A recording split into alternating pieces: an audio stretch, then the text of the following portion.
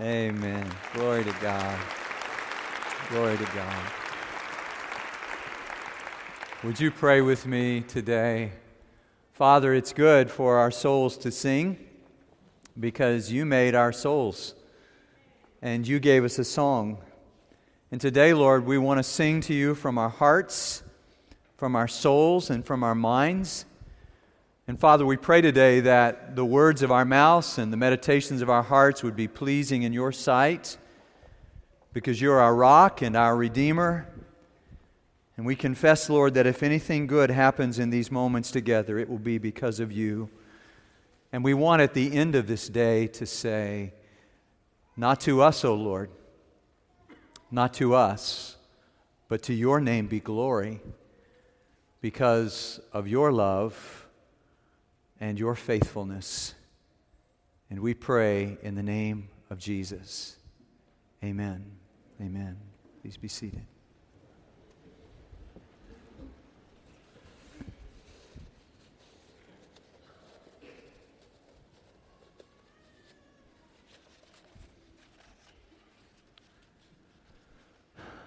Begat.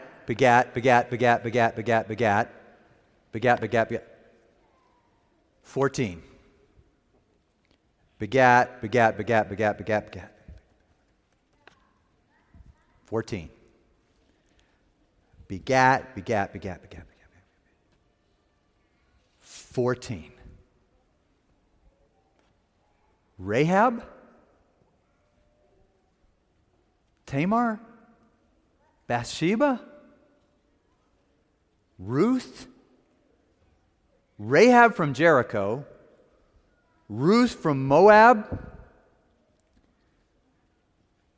A virgin will conceive and give birth to a child, and you will name him Emmanuel, which means God with us.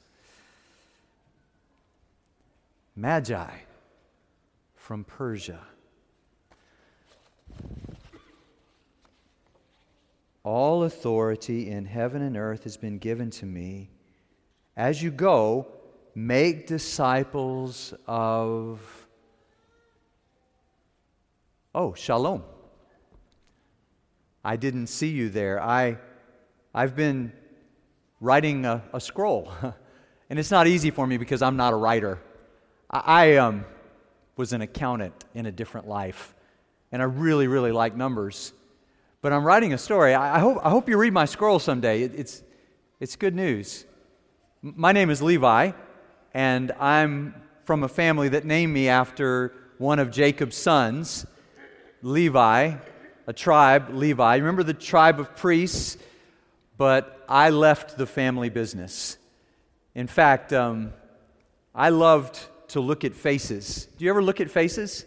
And when you look at faces and they look back at you, do you look away? Because when we see faces, we want to see what people are like. And I had a lot of chances to look at faces because I was a tax collector in a small town by the Sea of Galilee. And there every day it was my job to collect the taxes for the Roman government. So I saw lots of faces. I saw rabbis and I saw fishermen. I saw men and women. I saw adults and children. I saw adults acting like children. I saw people who were sad because they were giving all their money away. I saw people who were really angry. But the faces that looked back at me usually were filled with disdain. Like, you traitor.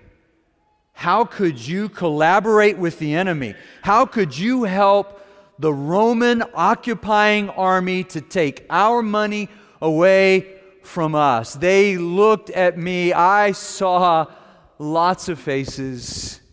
And in all the years that I was collecting taxes from people, not once did I see a happy face. Not once.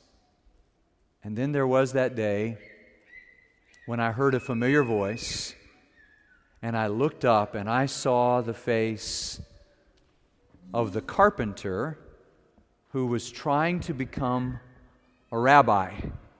I worked in that area, Capernaum, Nazareth. I knew all those areas. I knew who Jesus was. I knew He was from Nazareth. I knew Joseph. I knew his brothers. I knew what he was about. And then one day I heard that he was leaving. I actually saw him and listened to him before I started following him. It was at the beginning of his work when he came back from the desert, and he was teaching on a hillside, and he had this little group around him. I hadn't joined them yet. There was James and John, and there was Peter and Andrew, and they were right up there close to him, and he started teaching them and saying, "Blessed are the poor in spirit. Blessed are those who mourn. Blessed are the meek. Blessed are those who hunger and thirst for righteousness. Blessed are the merciful. Blessed are the pure in heart. Blessed are the peacemakers. Blessed are you when you're persecuted." He said to them, it was like he was trying to turn the world upside down. And then he looked at this little group of former fishermen and said, "You're the light of the world. You're the salt of the earth." Well, they were earthy, all right. It was laughable to hear him say that, but he went on and explained how he was going to fulfill all of the prophecies of the Old Testament. And then he taught us to pray, and I was listening because I had never heard anybody call God Father before. "Our Father who art in heaven," he said, "pray like this." And then he said, "Not everybody who calls me Lord, Lord will enter the kingdom of heaven." I knew about the emperor of Rome. I knew about Caesar, but I didn't know what he meant by kingdom of heaven and entering the kingdom. But by the time he finished and stood up and started walking down that hill, the whole crowd was buzzing. One word over and over again: authority, authority, authority, authority, authority. There's authority in his voice. We've heard our teachers of the law. We've listened to them talk all day long. But we never heard anybody speak as though he had such authority. So he said, "You've heard that it was said, but I say to you." And there was this command in his voice. So I followed, but at a distance, as a leper came running up to him as we got back to Capernaum, and this leper came running up to him and said, "Heal me." And we were all thinking, yeah, right, he's going to heal a leper. And then he did. He did. Now he had my undivided attention. As I watched him walk a little further into the city, I saw one of the Roman soldiers I knew. He was the centurion. He was in charge of 100 men. In each century of men, there were 60 of them in the cohort, which made up, forgive me, I love numbers, 6,000 of them in total. But he was in charge of 100, and I saw centurions. Everybody knew who the centurions were. What was weird was he came up and he started to ask Jesus something. Roman centurions don't ask for things. They just take them. They can make us do anything they want us to do. And if anybody refuses, they can just crucify you. So I was interested to hear what he was going to say to Jesus. And I looked at his face, and I saw something in the face of a Roman soldier I had never seen before. There was compassion there. He had tears in his eyes as he said, "Would you help?"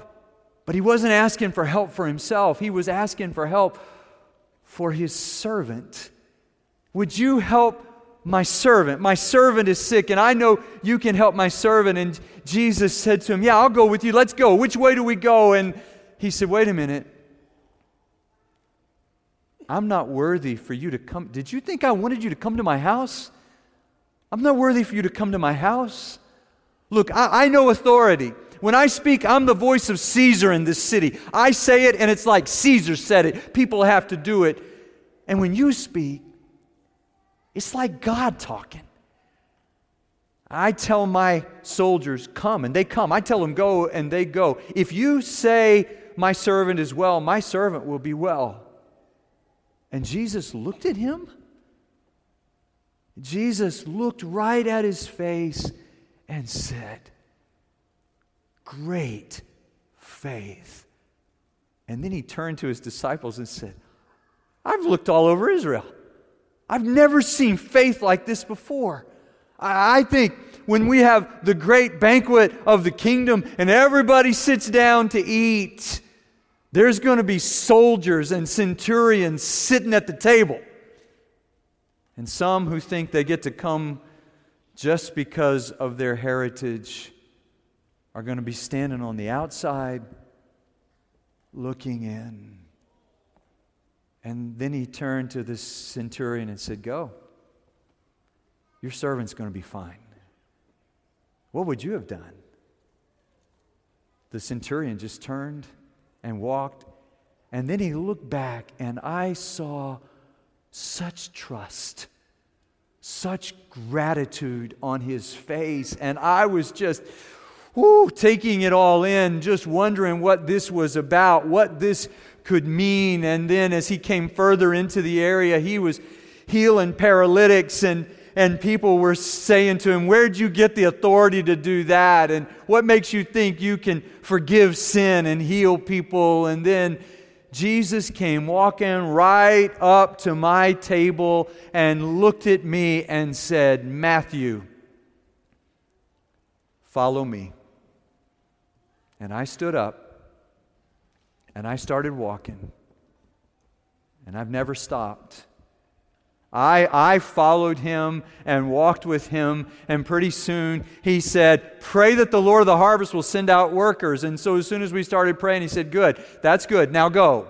Now go, and I send you with my authority, and you go out there and you heal the sick, and you tell people the good news that the kingdom is here because the King is here." And we told people, and it was hard work, and we were exhausted.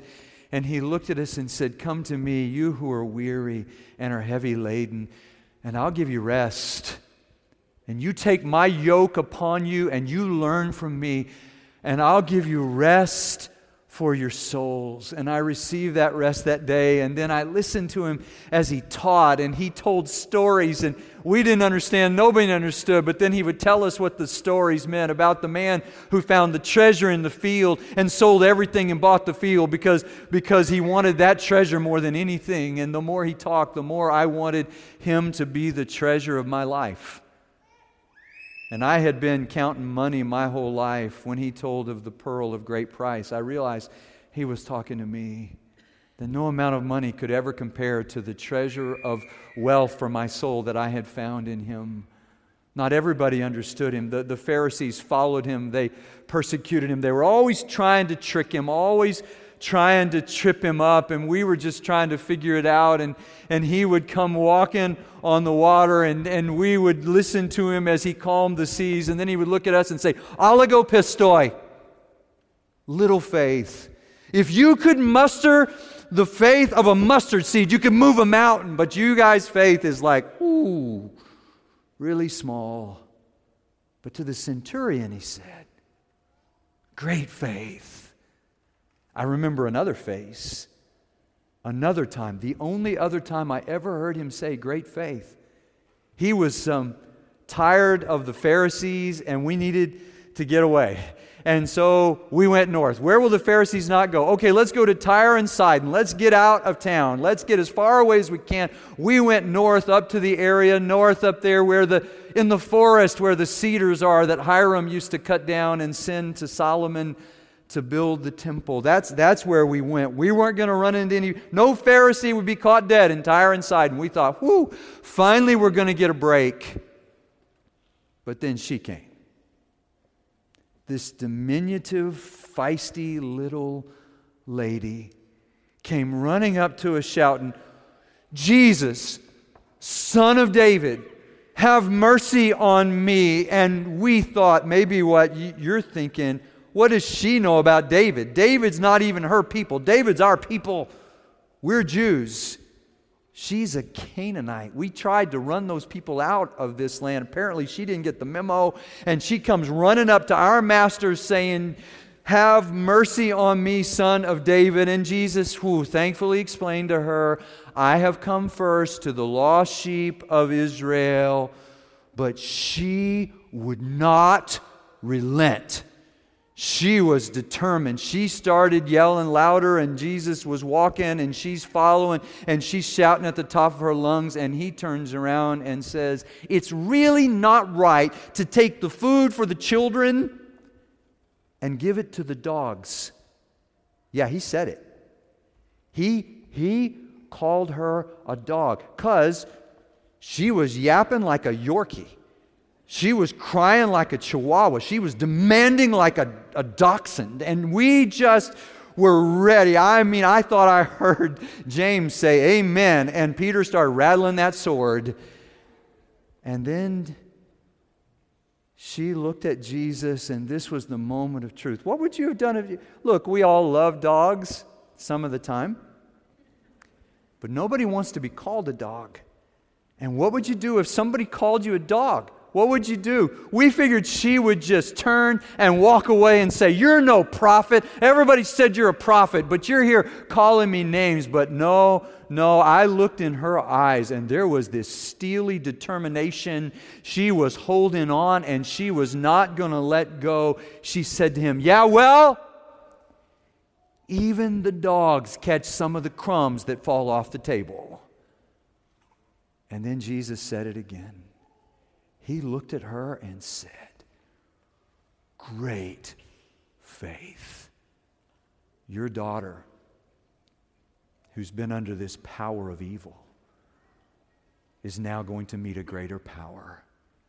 And she's going to get well starting right now." And the woman walked away. And we stood there watching as Jesus said, "Great faith."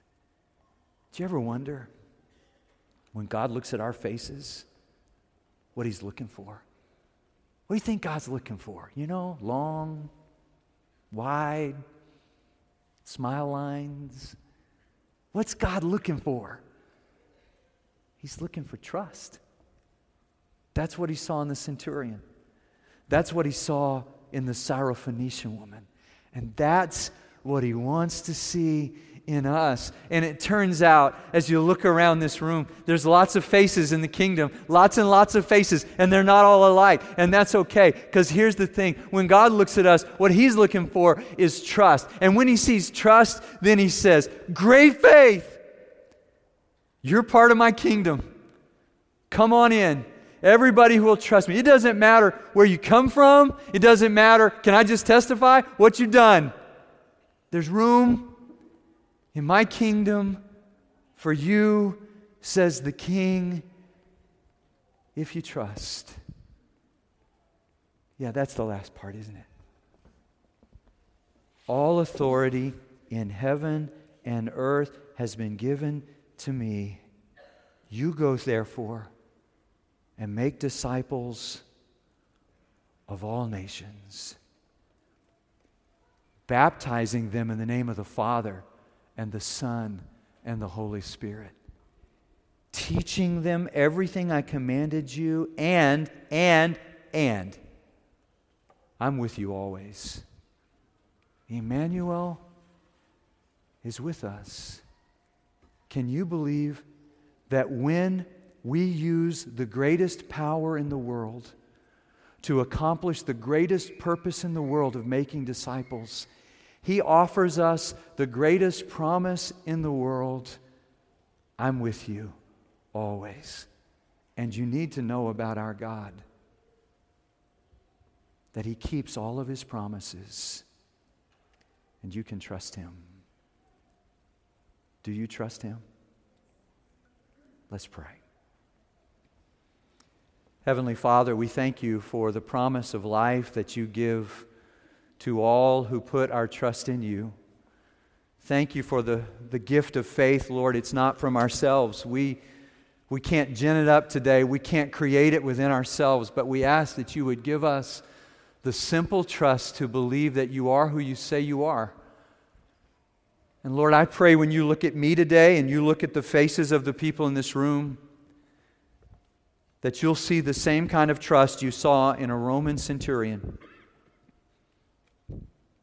and a Syrophoenician woman. I pray that when You look at us, God, that you'll take our little faith and you will grow it until our trust in you is complete and whole. And I ask it in Jesus' name. Amen.